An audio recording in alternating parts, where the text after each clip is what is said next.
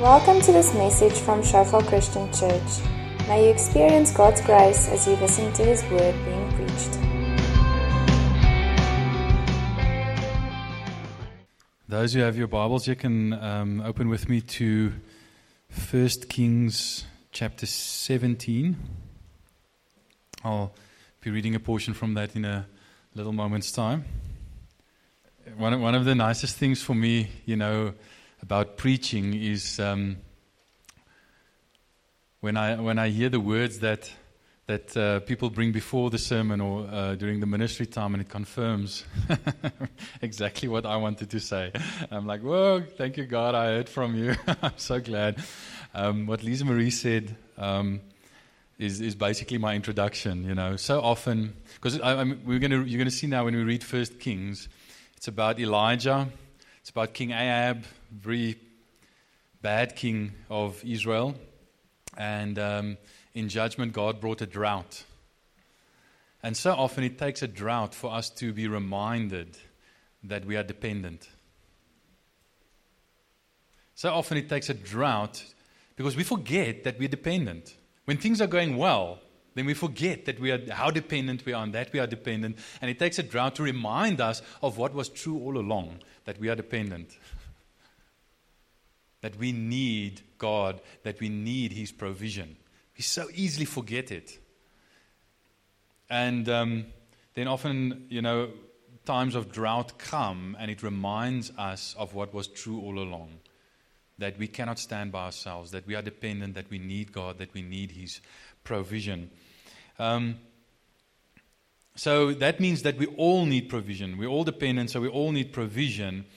But as I want to show you a bit, God's provision is a bit offensive. And not offensive as in opposed to defensive. Offensive as in insulting. Okay? Strangely enough, God's provision is a bit offensive, a bit insulting. And I'm going to read the passage now.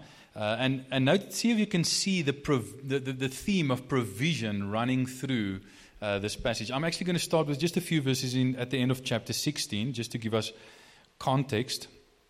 1 Kings 16 from verse 30, it said, Ahab, the son of Omri, did evil in the sight of the Lord more than all who were before him. And as if it had been a light thing for him to walk in the sins of Jeroboam, the son of Nebat, he took for his wife Jezebel, the daughter of Ethbaal, king of the Sidonians, and went and served Baal and worshipped him. He erected an altar for Baal in the house of Baal, or the temple of Baal, which he had built in Samaria. And Ahab made an Asherah pole. Ahab did more to provoke the Lord, the God of Israel, to anger than all the kings of Israel who were before him. Then chapter 17 verse 1 begins, Now Elijah the Tishbite from Tishbe in Gilead said to Ahab, As the Lord, the God of Israel, lives, before whom I stand, there will be neither dew nor rain these years except by my word. And the word of the Lord came to him, to Elijah, Depart from here and turn eastward, and hide yourself by the brook Cherith, which is east of the Jordan. You shall drink from the brook, and I will command the ravens to feed you there. So he went and did according to the word of the Lord. He went and lived by the brook Cherith, that was east of the Jordan. And the ravens brought him bread and meat in the morning, and bread and meat in the evening, and he drank from the brook. And after a while the brook dried up, because there was no rain in the land. And the word of the Lord came to him, Rise and go to Zarephath, which belongs to Sidon, and dwell there. Behold, I have commanded a widow there to feed you. So he arose and went to Zarephath. And when he came to the gate of the city, behold, a widow was there gathering sticks. And he called to her and said, Bring me a little water in a vessel, that I may drink.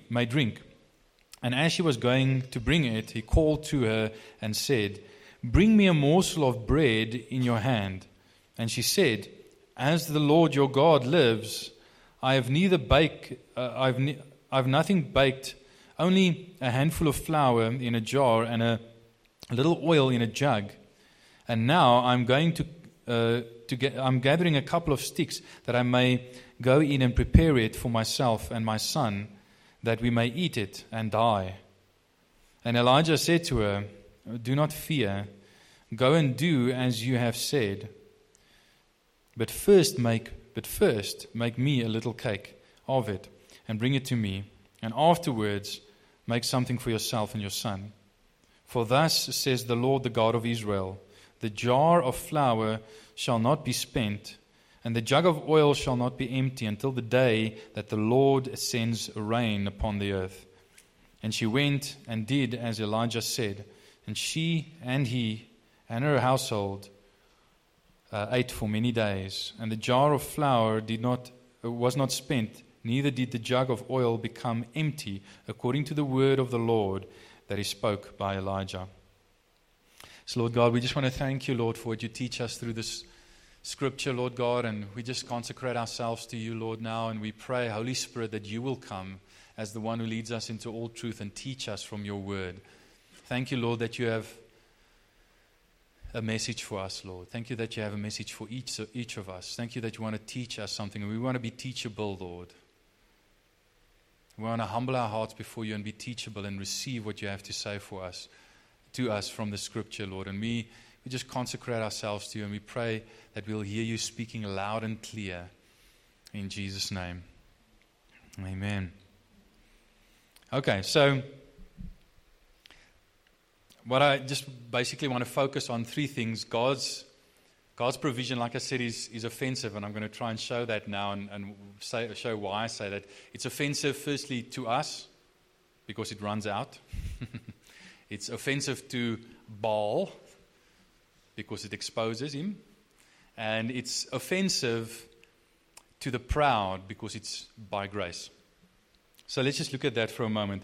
It's interesting to me that God sends Elijah to the Cherith Brook to go and hide, and he provides for him he says, "I've commanded the ravens," and they brought him meat and bread in the morning and meat and bread in the evening, and he drank from the brook. So he went outside the promised land, east of the Jordan, to the outside of the promised land, where the Israelites in the desert received manna, bread, and quail, meat, and water, even from a rock.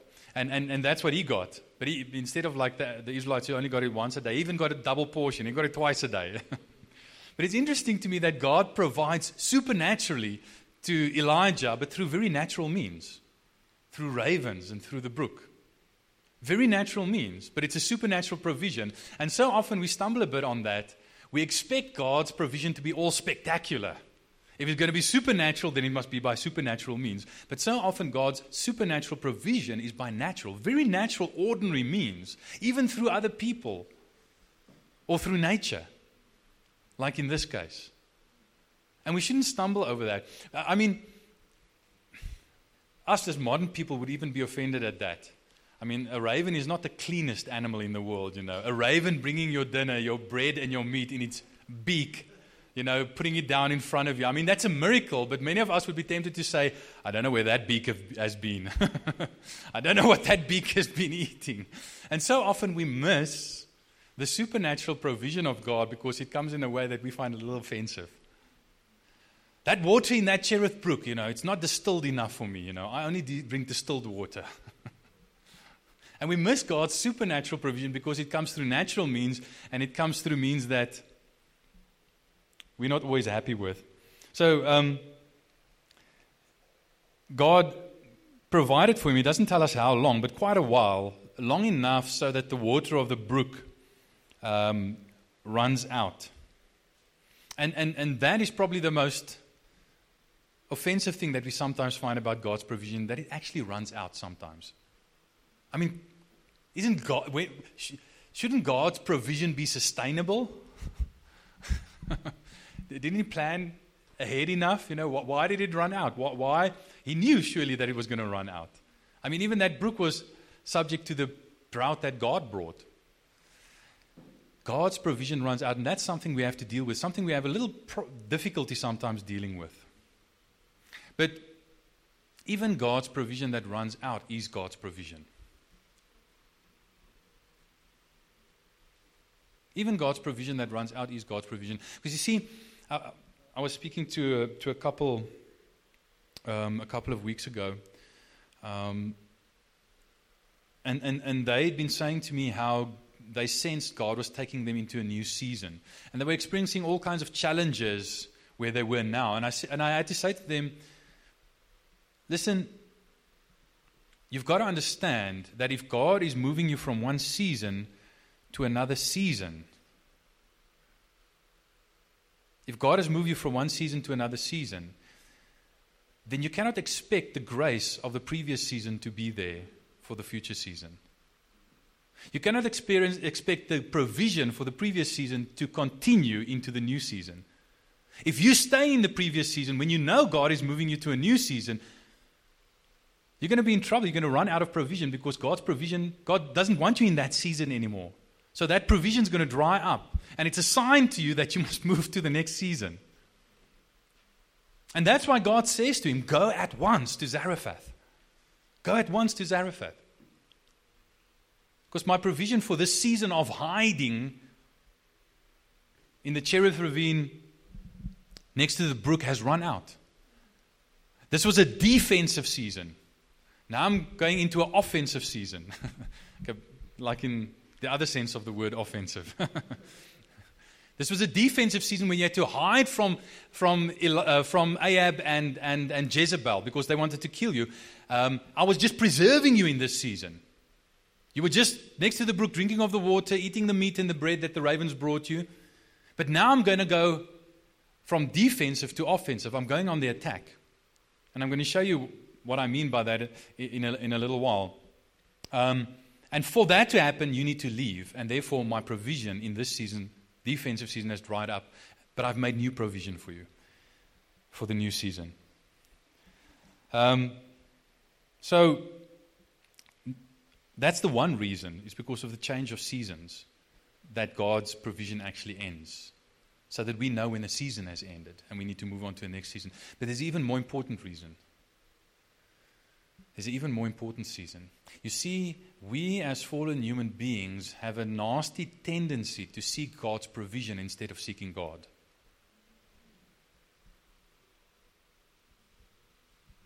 All of us have a natural inclination towards that.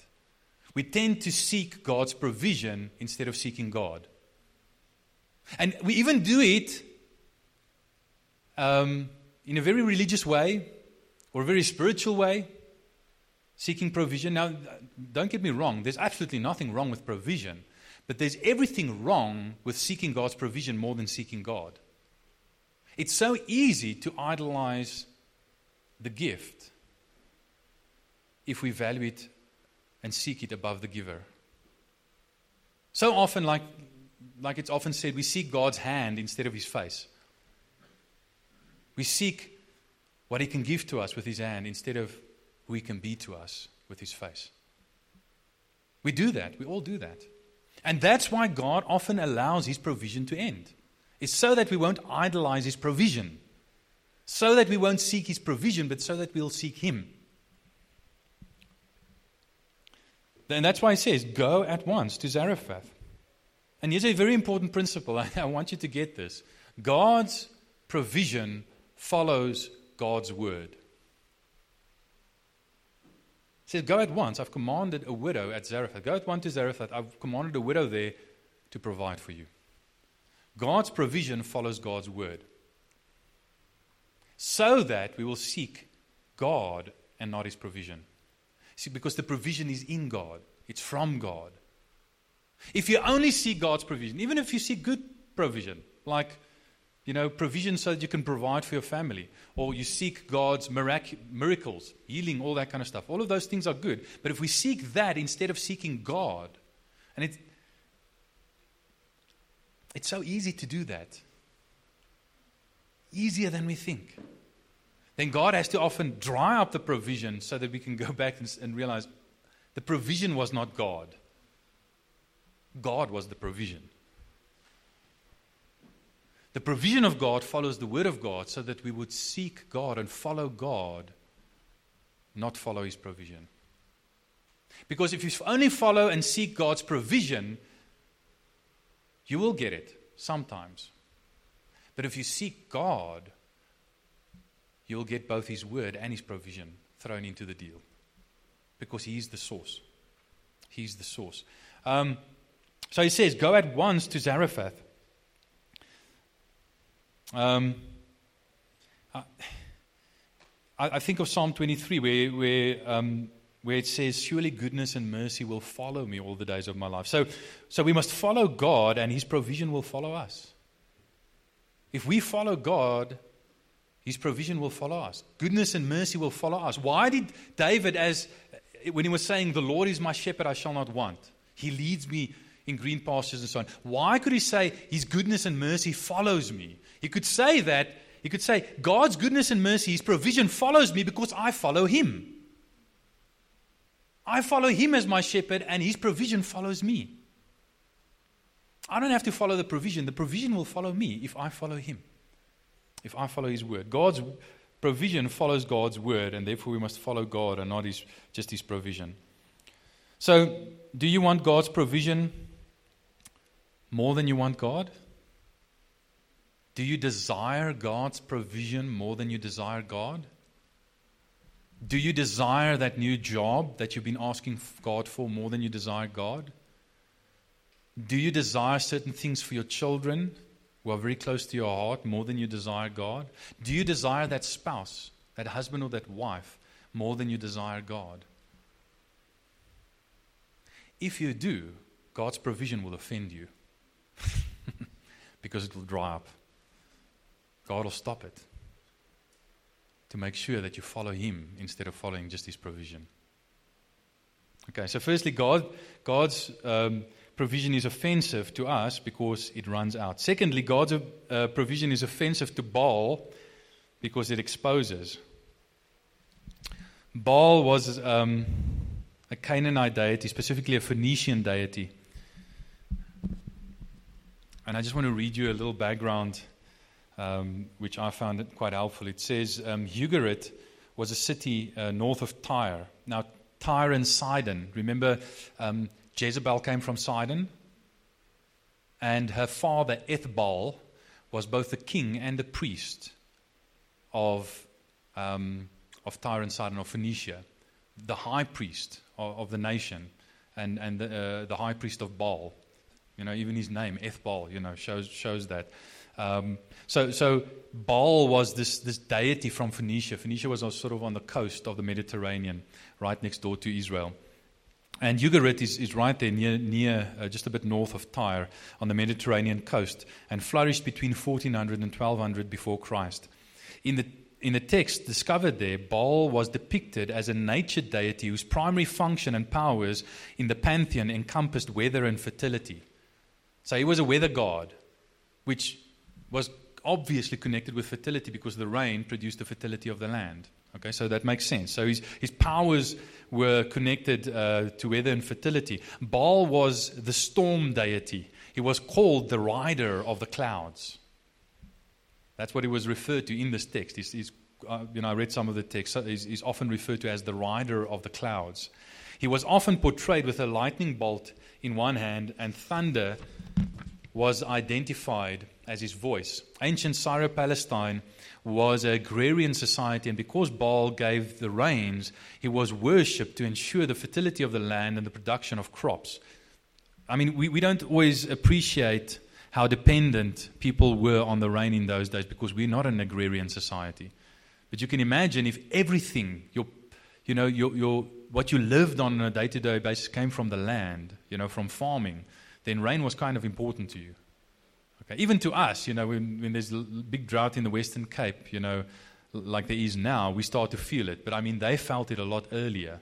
They were much more keenly aware of the dependence on the land.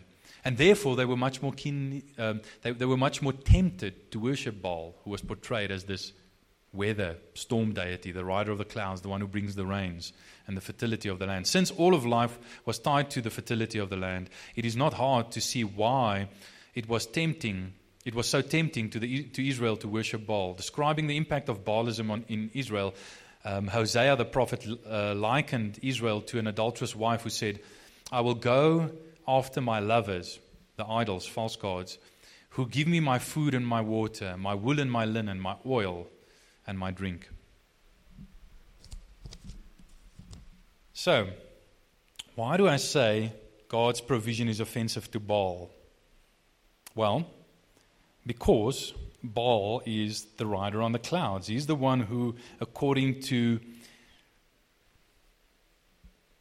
the mythology of Canaan, produced the rain. And here comes Elijah in 1 Kings 17 verse 1, and listen to what it says. It says, now Elijah the Tishbite from Tishbe in Gilead came to Ahab and he said, as the Lord, the God of Israel, lives, before whom I stand, there shall be neither dew nor rain these years except at my word. And as Elijah drops the mic, God is dropping the gauntlet to Baal. He says, as the Lord, Yahweh, the word Lord there in the English is the translation of the Hebrew word Yahweh, Hebrew name of God, Yahweh. As the Lord, the God of Israel. So he's saying, you have institutionalized. That's the one thing that Ahab did that was worse than all the other kings before him. Because all the other kings also, or many of the other kings also worshipped Baal. But he institutionalized the worship of Baal in Israel. He built a temple for Baal in Samaria. He set up an altar for Baal in the temple and an Asherah pole. And we know from later texts that Jezebel, his wife, his Sidonian wife who brought in the worship of Baal, they state-sponsored 450 Baal priests and sent them out as evangelists into Israel to go and convert all of Israel to the worship of Baal. And we know from later chapters that they were very effective. Most of Israel, the vast majority of Israel, ended up worshiping Baal, not Yahweh. But he says, as the Lord, the God of Israel, lives, implying that Baal doesn't live. He's dead. And God is going to take on Baal in his own area of expertise, according to him. He says, I'm the God of the rain. I'm the rider on the clouds. I'm the storm god who brings the rain and the fertility of the land and the production. And God says, we'll see about that. It will not rain these next couple of years except at my word. And God, in no uncertain terms, is dropping the gauntlet to Baal and says, okay, fine. You came to be the rider on the clouds. You claim to bring the rain. Let's see. We know this conflict ends on Mount Carmel, climaxes on Mount Carmel, where there's a big showdown between Yahweh and God. And it's interesting, Elijah's name comes from El, which means God, and Yah, which is the shortened word of Yahweh. In other words, Yahweh is God. His very name was his message. Yahweh is God. Baal is not God. And God was saying, I'm going to prove this. My provision is going to offend Baal by exposing him as a fraud, a pretender, a wannabe, a false god, a dead god, an idol. In verse 7, it says there was no rain. The brook dried up because there was no rain, exactly according to the word of God through Elijah the prophet. Baal was powerless to give rain when God withheld the rain. Maybe I should just explain something else. Obviously there were droughts before that. So how did the Canaanites and the Phoenicians who worshipped Baal explain the droughts that were before that if Baal was the god of rain, the rider on the clouds? And they, in their mythology, Baal would sometimes, in the mythology, have to submit to another god, Canaanite god called Mot, who was the god of death. So they would say when there was a drought, that Baal was submitting to and actually being killed by Mot.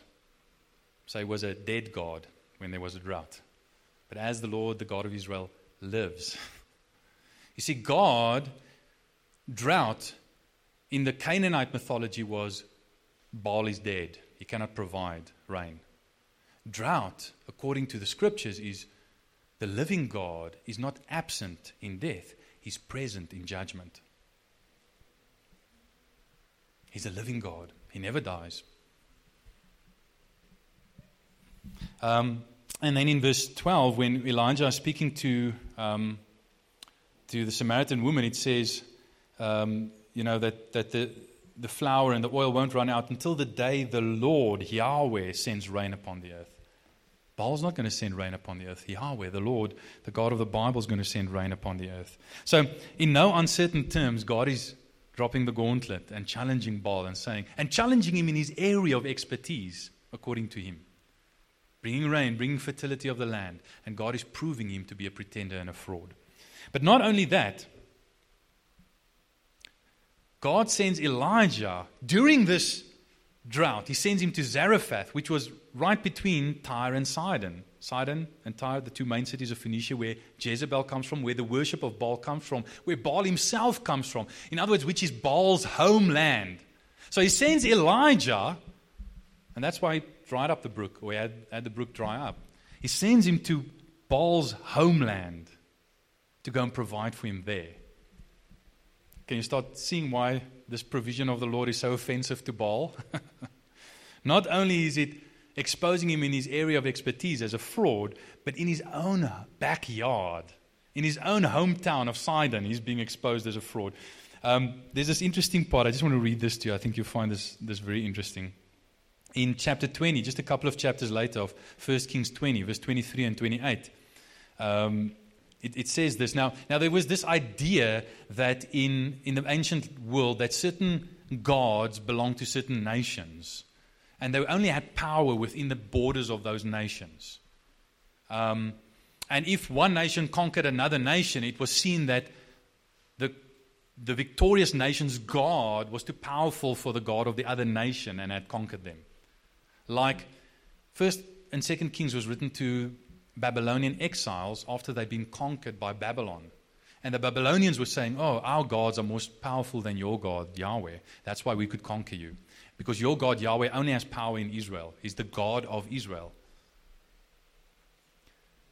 And now God sends Elijah out of Israel to Sidon, to Phoenicia, to Baal's backyard, to show that he doesn't only have power in Israel. He has power everywhere. Imagine reading that as an exile in Babylon, also tempted to worship false gods, just like Ahab and the Israelites were.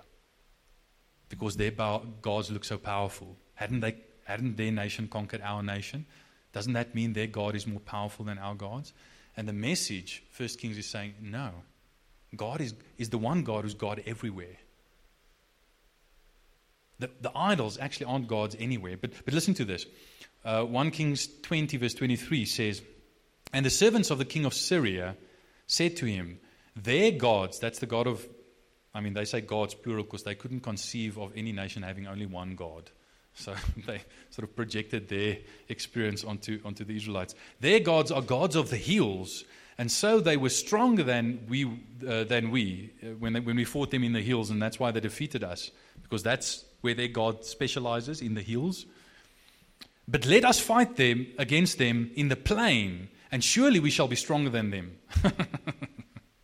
Their gods, in other words, Yahweh is a God of the hills. He's powerful in the hills, but on the plains he's not so tough.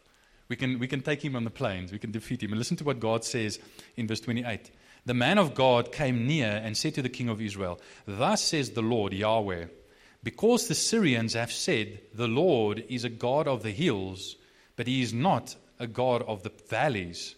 Therefore, I will give all this great multitude into your hand, and you shall know that I am the Lord. You shall know that I am the Lord. The word Lord, Yahweh, literally means the one who is. You shall know that I am the God who is. Not only the God who is a God of the hills or the valleys. I'm the God who is. Everywhere. Anywhere. I'm not a limited God. I'm God everywhere. Even in Babylon, where my children, my nation, my people, Israel, are now in captivity. I'm God there. I'm God everywhere. Even in Baal's backyard of Sidon, I'm God there. I can provide there. But, it gets worse. Phoenicia, of which, like I said, Tyre and Sidon were the two main cities, where Baal was like the official deity. They were a very good, they were a coastal kingdom, and they were very good at shipbuilding. So they were great traders, and that's one of the reasons why Ahab married Jezebel, so that Israel could get part of that trade and some of that money. But from other scriptures, we know that very often Phoenicia had to import grain and all kinds of food from Israel to Phoenicia, because not only in the drought could Baal not provide for his kingdom of Phoenicia, but he could never provide for them. They always had to import stuff. And it's almost ironic, It's like, God is saying to Israel, why are you worshiping this idol? He can't even provide. He could never provide, never mind only in the drought. He could never provide in his own hometown of Phoenicia, in his own kingdom, He's Baal, the god of Phoenicia. But he can't even provide in Phoenicia. He never could. Why do you want to worship him? You worship him because you think he can provide for you, but he could never provide for the kingdom of Phoenicia. They always have to import grain from you because I provide for you. Why do you worship him? It's almost ironic that they attempted to worship Baal. And it's like that with any idol. The promises of any idol are empty promises. God is saying, what Baal claims to be, I am. What Baal claims to be, I am. What any idol claims to be, I am. All the promises that idols make are promises that only Yahweh, the God of the Bible, can fulfill. They are empty promises. Idols can only make empty promises because they are not living gods. They are dead gods. They are dead gods. Why are we so tempted, like Israel, to serve idols? Why are we so tempted to run after the empty promises? They can't fulfill them. They never could. Any fulfillment they can point to is stuff that God has given. They're pretenders. They're imposters. Okay. So, what am I trying to say? God has thrown down the gauntlet to Baal. His provision is offensive to Baal because it exposes him as a false god. In other words, God is at war with the gods in your life. Turn to your neighbor and say, God is at war with the gods in your life.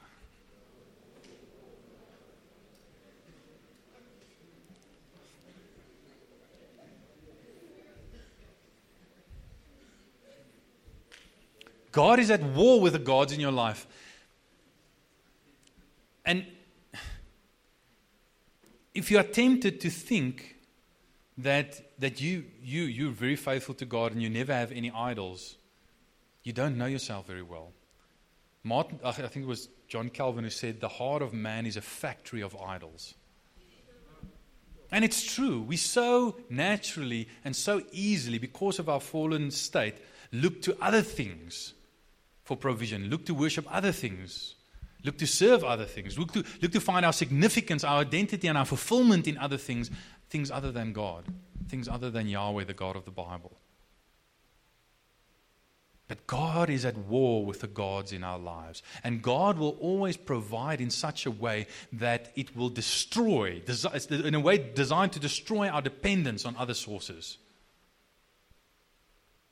and cause us to worship Him more. So, God's provision is offensive to Baal because it exposes him as a pretender.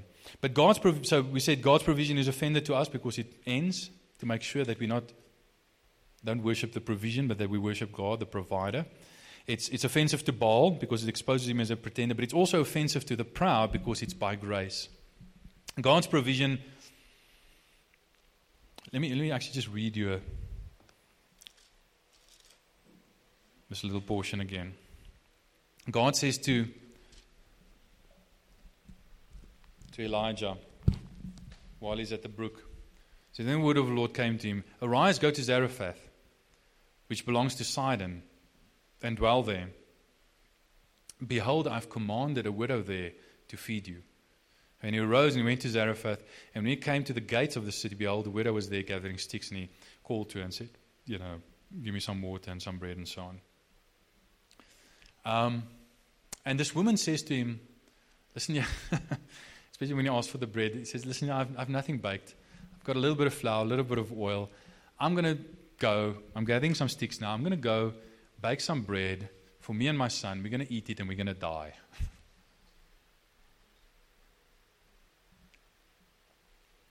All other provision will eventually cause you to die. But look what Elijah says. He says, that's fine. Go and do exactly as you said. But then he says, but first, make a little cake of bread for me. Bring it to me, and then make something for you and your son. And you know what the outcome of that is? In verse 15 it says, and she went and did as Elijah said, and she and he, Elijah, and her household ate for many days. A meal that would have been flour and oil that would have been enough for one meal, to make one meal that they could eat and then die, ended up feeding not only Elijah, but the widow and her whole household, the son as well, for many days until the drought was ended. Can you see what's going on here? Can you see what this text is telling us? God was saying, Elijah, I'm going to provide for you through this widow. I'm going to provide through this widow. Notice that God's provision through you is God's provision to you. God's provision through you is God's provision to you. Don't tell me you've never experienced this. I know you have. Many of us have gone on missions. You go on missions, you take the gospel, you minister to other people, you serve other people, and you come back, and what do you say? I received more than I gave. I've come back so excited, I've come back so encouraged because I received more than I gave. God's provision through me to people who didn't know Him was actually God's provision to me through people who didn't know Him. Just like this widow didn't know Him. God's provision through you is God's provision to you. Isn't that powerful? I've experienced this as a pastor. I've discovered over the years, like Rochelle said, I've been in the ministry for 16 odd years now. And I didn't understand this at the beginning, but more and more I discovered that God's provision through me to other people is actually God's provision to me. God didn't make me a pastor primarily for your sakes, or only for your sakes. He also made me a pastor for my sake. So I need to study the Bible more than all of you. I need to feed on God's word more, and that's why God made me a pastor. And yes, He does provide for you when I minister the word of God to you, but He provides for me. It provides for me. God knew I needed that. God's provision through me is actually God's provision to me. Okkert, isn't that true for worshipers? Guys who lead worship? You provide a service to the church, and God provides through you an opportunity to worship God, helps you, uses you to facilitate worship. But you benefit the most. God's provision through you is God's provision to you. We just recently bought a house here in Joburg. So we're settling down after 3 years. Getting our roots in here. Hopefully God will allow us to stay here for a good many years to come. Don't boo. We want a new pastor. You're stuck with me. Deal with it.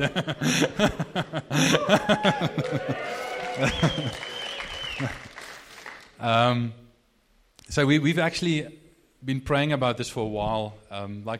Rochelle said, it was hard for her. It was easy for her to say, you can have it all, Lord. But then when God said, go into the ministry, she was like, no, I married an engineer and now I'm stuck with a pastor. The same thing or similar thing happened when we moved to Joburg. God actually this time spoke to me and not to her. Because when we went into the ministry, God spoke to her and said, you must lay your Isaacs on the altar. He didn't speak to me, so I had to submit to my wife and the word she received from the Lord. And I did, praise God. But when we moved to Joburg, God actually spoke to me and not to her and said, God spoke very clearly to me and said, you must go to Joburg. I want you here. I want you to come and build here. Continue building what has been built. And we rented a place, and God actually was very good to us. We rented a place in Blairgowrie, and it cost us about $11,500 a month, which in that area for a 3-bedroom place is not much at all. I mean, most of the places are $14,000. Even then, it was still $14,000 and upwards. So it was very affordable. Nice place, nothing wrong with the place. As one bathroom, which was a bit tricky, between 6 of us living in there. But it always felt, okay, I'm paying, around 130,000 Rand a month on someone else's bond, And I'm thankful for the place, but when you think about it like that, 130,000 a year on someone else's bond, I'd rather pay that 130,000 on my own bond. It just feels like better stewardship to me. Because at the end of the day, I actually have something to show for it. There's actually an house, an asset to show for it. But more than that, because God had spoken to me and not Rochelle, in the beginning it was and it was very sudden. It was like in a couple of weeks that we had to make the decision to come here. It was very sudden, so it was sort of a surprise jumped on Rochelle, and then I heard from the Lord and she didn't. So initially it was difficult for her to come, but she came, and has been serving faithfully. And the traffic that freaked her out, she's actually driving in Joburg now and all that. But I knew Rochelle would only really settle in properly, if we get our own house. It's like we can neskrop, so that she can have a place to make her own. And so I've been praying for at least the last 2 years, Lord, won't you please give us our own place? We know we can't afford it. We don't have a deposit to put down, places, we don't want to live outside the N1 because then you get all the traffic and then it takes like hours to get. We want to actually live in Blairgowrie or Linden, sort of that area. But the places are kind of expensive there. We know we can't afford it, but won't you please provide for us?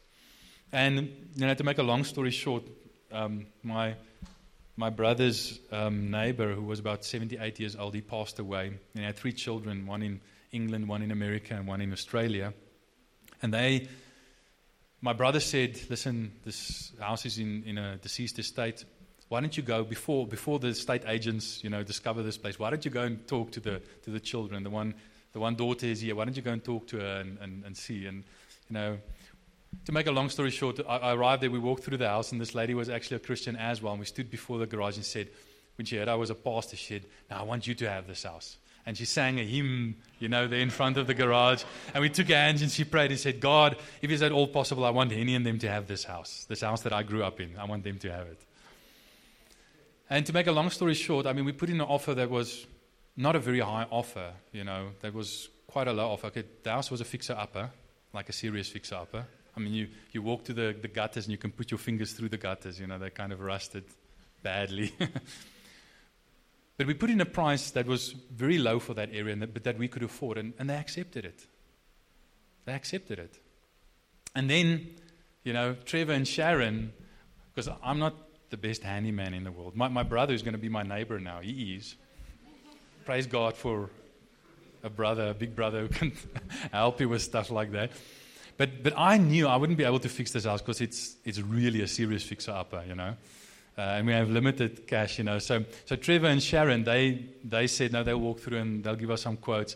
And Trevor actually agreed to do the project management for us. Basically, for free, while they're doing work there, they'll also do the project management and charge us no extra, which is a massive blessing. And at one stage, when we were sort of just in the planning phase of this, I thought, I don't want to sort of impose on Trevor, So I said to him, Trevor, I'd like to give you the work if you want it, but I don't want to force work on you that you can do without, And you just feel, okay, it's Henny, he's my pastor, and I have to help him, So I'll do it for him. And Trevor said, no, actually, business is very quiet. We can do with the extra work. And God's provision through Trevor to me to do what I couldn't do, manage the project, was also God's provision to Trevor, which gave him the extra work that he needed at that stage. And that's how God works. And that's how he works with this widow. God's provision through her to Elijah is also God's provision to her. And that's how it works in our lives as well. Let's just draw out the implications of this for business. That means that the best way to do business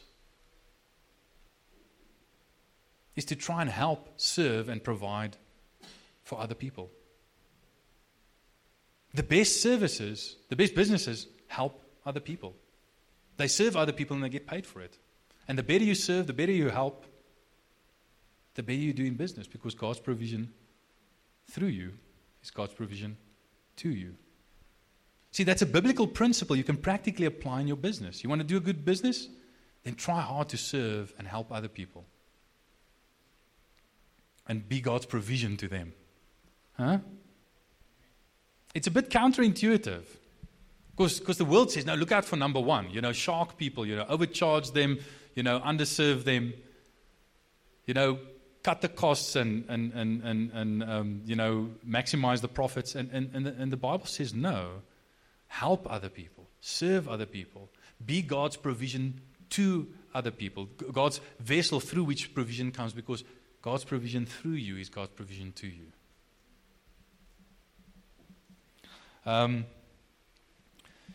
So, God's provision through you is God's provision to you. Now, God's provision is also by grace, and I want to sort of end by this. Notice, and this is why it's so offensive. It must have been offensive to Elijah. It certainly was offensive to Israel in the time of Elijah. We know it was offensive to Israel in the time of Jesus, because when Jesus refers back to this in Luke chapter 4, and I'll read that in a moment, the people want to stone him. He says there were many widows in Israel in the time of the drought, but God sent Elijah to none of them, but to this widow, Gentile widow in Zarephath.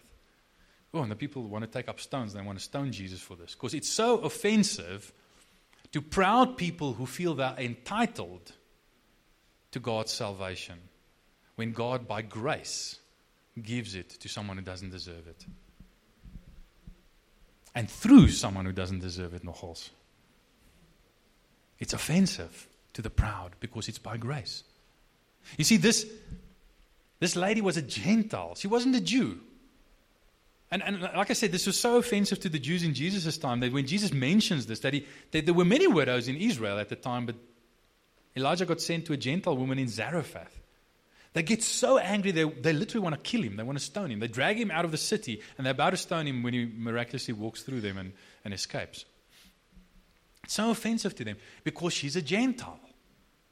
No, we are God's chosen people. God may not work except through us. No, if God works by grace, He can work through whomever He wants to. And in fact, God delights in working through outsiders and not just insiders. Ethnic outsiders like this Gentile woman who wasn't a Jew. But she's not only a Gentile, she's a woman. She's a woman. I mean, even in our modern enlightened society, any woman in the workplace knows that it's a little bit harder for a woman than for a man, because most men, even enlightened modern men, feel that women can be dependent on them, but they cannot be dependent on women. That's what they think. They. That's what they think. Right?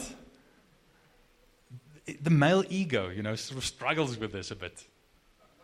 Yeah, it's true. It's true. And here comes God, and not only provides through a Gentile, but through a Gentile woman. But she's not only a Gentile woman, she's a widow. She's like the most marginalized that you get.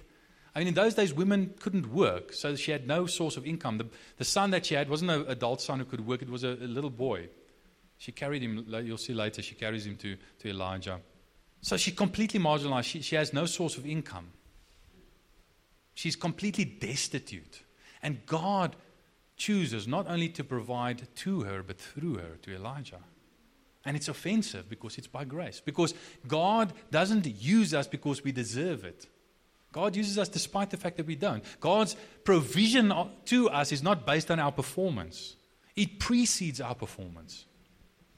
I mean, if you even look at this story, and not only that, here's the cherry. I didn't read this, but if you go on reading later, the sort of portion just after this widow's son actually dies. And she carries him to Elijah, and she says, what's going on here?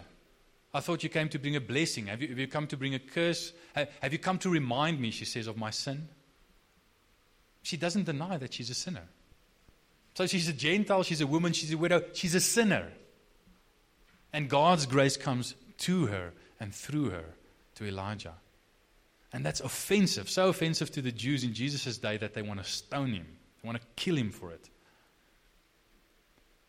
Because to the proud, God's provision is always offensive because it's by grace.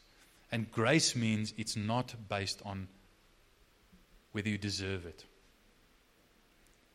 Dallas Willard says, grace is not opposed to effort, but it is opposed to earning. Grace is the opposite of earning. Grace is what you receive when you cannot earn anything. That's grace. And because of that, it's offensive to people who feel, I can earn it. I want to earn it. I don't take handouts. I don't want any free lunches. I want to work. I'm a self-made man. I got here by working for everything I have. I don't take any handouts. So often we say, no, I'm not like that, until you get into that position where you have to receive something from someone. I remember in Somerset West, there was this strike on, with the petrol, the guys who fill your tank with petrol. They were all on strike, and I went to this one full station, and the guy who was working there was the owner. Yeah, I mean, he had to work. Was all his staff were on strike, So he had to work. So he came to my car and he filled up the tank. And afterwards, I did what I always do with all guys who fill up my tank. I gave a tip, 5 rand. And he was so offended. He looked at me with this offended. He said, "Keep it," and he walked away. If you ask that guy, are you proud, too proud to receive handouts? He would have said, no, I'm humble. Until he had to receive a tip. The same tip that his workers received every day and say thank you for. He couldn't receive it because of pride. You see, proud people cannot receive grace. It's impossible for the proud to receive grace because the proud want to earn it. They want to deserve it. So God's provision of grace, because it's by grace, will always offend the proud. Look at this. It says, I've commanded a widow there to provide for you. And when he comes to the widow and says, listen, make me some bread, she says, as the Lord your God lives. I almost think, remember at the beginning, Elijah said to Ahab, as the Lord, the God of Israel lives, before whom I stand, it will not rain or dew until, at my word. I wonder whether this widow actually, because this is months later, remember in between Elijah spent all that time next to the brook. I wonder if this widow actually heard about that, Elijah confronting, this little prophet from nowhere, we don't even know who his parents are, from nowhere, don't even know what tribe he's from. He comes and he tunes the king, and then he does a mic drop and he runs, I wonder whether she heard of that a couple of months later, and that's why she says, as the Lord your God lives, So she knew maybe about the drought and the word that the drought will only end at Elijah's word. Maybe. But here's the thing. She says, as the Lord your God lives. Not the Lord our God or the Lord my God. The Lord your God. She wasn't even serving Yahweh yet. Here's the thing. God turns to you before you turn to him. God was turning to this widow before she had even turned to him. Not only that, he says, I have commanded a widow, in verse 9. I've commanded a widow at Zarephath to take care of you. She seems blissfully unaware of that command. I mean, when Elijah comes and says, go and bake me some bread, she says, listen here, I don't have anything. I don't have enough to bake you any bread. She seems blissfully aware of God's command to her. Yet, when the very next verse, after God saying, I've commanded a widow, Elijah goes to Zarephath, and right at the gate, outside the city, waiting for him, is the widow picking up sticks. Coincidentally. You see, God's command there is God's ordaining. And she, without knowing it, obeyed God's command. She was right at the place to meet the prophet, and God used what she had to bake him bread and to provide for him. But here's the point. God not only turns to us before we turn to Him, but God speaks to us before we can even hear Him. That's grace. That's God's grace. That's God's grace. And that's why it's offensive to people who don't like grace. So grace is opposed to effort, but not to... grace is not opposed to effort, but it is opposed to earning. It offends the proud because it precedes our performance. Let me just read that to you in Luke chapter 4, where Jesus does one of his first sermons in the synagogue in his hometown of Nazareth. And in Luke 4, verse 25 and 26, it says the following. Jesus says, "But in truth I tell you, there were many widows in Israel in the days of Elijah, when the heavens were shut for 3 years and 6 months, and a great famine came over all the land. And Elijah was sent to none of them, but only to Zarephath in the land of Sidon, to a woman who was a widow. And when they heard these things, all the synagogue was filled with wrath, and they rose up and drove him out of the town and brought him to the brow of the hill on which the town was built, so that they could throw him down the cliff. But he passed through their midst and went away." See, even in Jesus' day, God's provision is still by grace. God's provision through Jesus is by grace. And God works through people who are like widows, who have nothing to offer, seemingly, who have nothing to recommend themselves, who are outcasts, who are lowly, who are not necessarily the most highly esteemed in society, because He does it by grace. So if you are such a person, if you say, okay, my pedigree is not that grace, I'm not so competent, I'm not this, I'm not that, you qualify. And if you are very competent and you have a great pedigree and you are rich, you still qualify by the same grace. By the same grace. You see, God wants to provide to us and through us by His grace.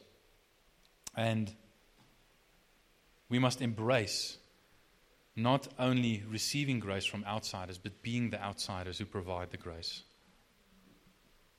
We mustn't be afraid to be those outsiders. Now, just one or two things I want to say about faith. This woman, even before she was serving God, she had the faith that Israel didn't have in Yahweh. God says, I've commanded this widow to provide.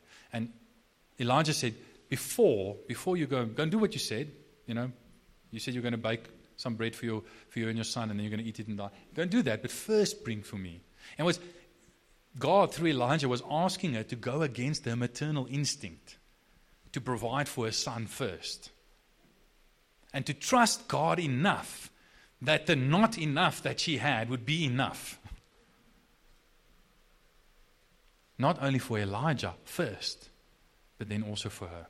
And when she took that step of faith and trusted God in that way, it was enough. That which was only enough to feed her and her son for one meal ended up being enough to feed Elijah, her and her son for months to come, for many months to come. You see, faith gives what it can't afford when the Lord commands it. Faith is willing to give what it can't afford to give when the Lord has commanded, because it has more faith in God than in that thing. But not only that, Elijah says, give me the bread first. Faith always gives to God first. Faith always makes God the first receiver.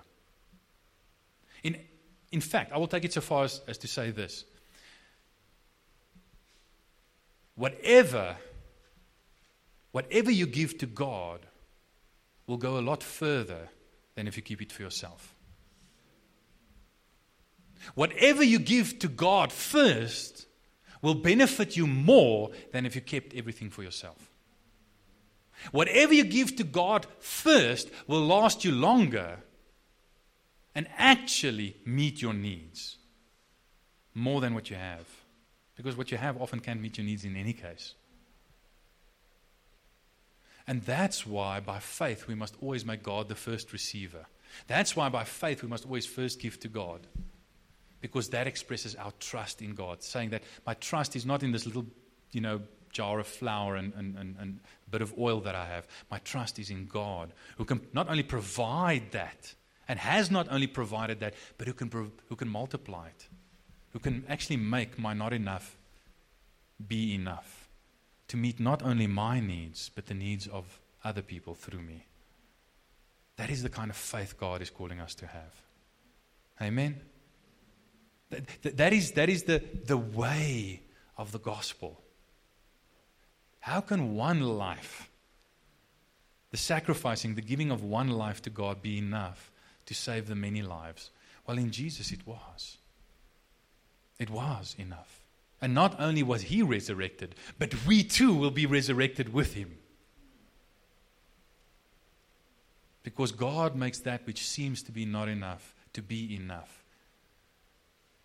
By His grace, and when we give it in faith. By trusting Him. Amen? And that's what God wants to do to us and through us. Just want you to close your eyes for a moment. Just focus on the Lord. You know what you're seeking, what you're looking to for provision. Are you looking at God's hand? Are you seeking His hand or His face? Are you only seeking His provision, or are you seeking Him as the provider? Do you have more trust and faith in the stuff that He's given you than you have in Him Himself? And if we're honest with ourselves, all of us sometimes fall into that trap. And if that's you, then I just want you to close your eyes and just say to the Lord, Lord, I'm sorry for trusting more in your provision than trusting in you as the provider. Just repent of it. Just say, Lord, I'm done following your provision. I'm going to follow you as the provider.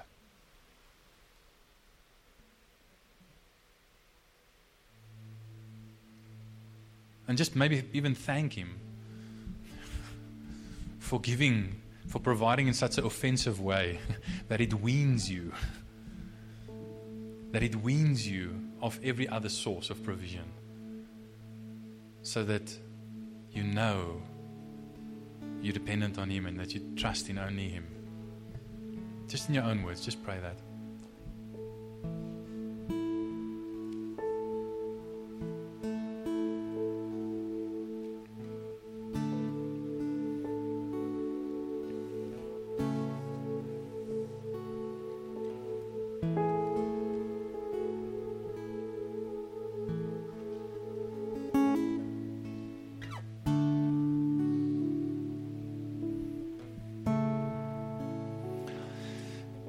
And then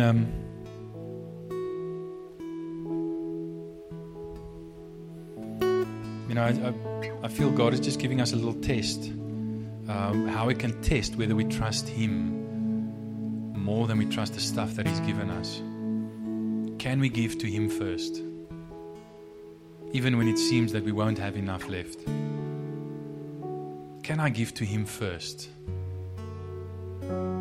Or is my natural reaction, no, Lord, then there won't be enough left for me and mine. Lord, surely I must take care of my children first. But can we give to God first, trusting that He is enough? And when we're in Him and we are obediently following Him, then He'll make what we need, what we have, to be enough for all our needs. Maybe not all our greeds, but certainly all our needs. Are you able to, in faith, like this widow, give to God first? If you know you're not, just be honest about it with God and say, Lord, help me, I want to trust you so much that I can give to you first. Even when it seems a bit silly and impractical and foolish even. I want to be able to show my trust by giving to you first.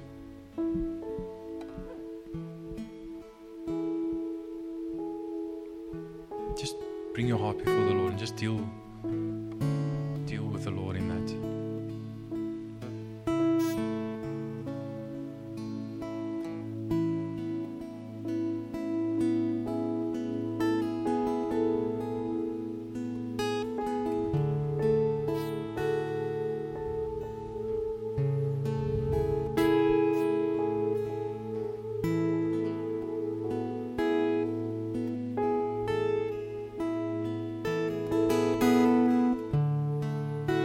Use this opportunity to really deal with these things, because there's grace now to deal with it. Really engage with the Lord. Don't think just hearing this sermon is going to solve the issues addressed through this word. Just knowing it doesn't solve the problem. Just like knowing about bread doesn't fill your stomach. You actually got to eat the bread before it fills your stomach. No good you just smell the bread, that doesn't fill you, that doesn't nourish you. You got to eat the bread. And I've broken open the bread and I've let you smell it now, but now I'm saying take it and eat it, for crying out loud. Use it, make it yours, internalize it now, because there's grace to do it now. Make sure your trust is in Him.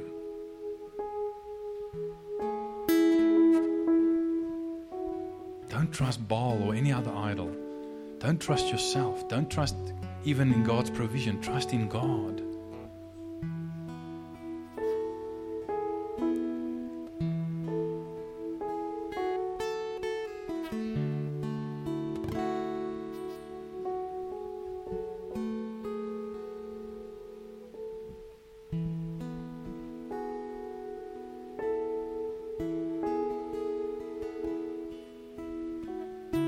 Yes, Father God, we just want to thank you for your grace, Lord, and that you come and challenge our hearts, Lord, to trust you fully. Lord, and we just repent, Lord, of where we have not trusted you fully. Please forgive us, Lord. Lord, and we can see that whether it's your provision, whether it's false gods, Lord, whatever it is, Lord, nothing compares to you, and we don't want any God substitutes in our lives. We don't want anything to take your place. We want to trust wholly and fully in you. Because you are God. You are the only God. And you are God anywhere and everywhere. We trust you.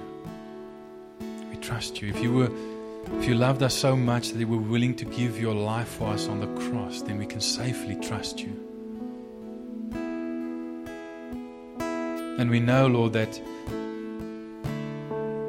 you never ask us to give you more than you have already given us. You have given so much to us and for us. You've given yourself for us. We thank you for that, Lord. And we thank you that in light of that, we can just have so much freedom and liberty to give to you and to give to one another. Help us to do that. Help us to be like you in that way. In Jesus' name. Amen. Amen. Thanks for listening to this message from Shofar Johannesburg. May the grace you received produce God's greatest glory and your greatest good. For more information and sermons, please visit our website at www.shofar.joburg.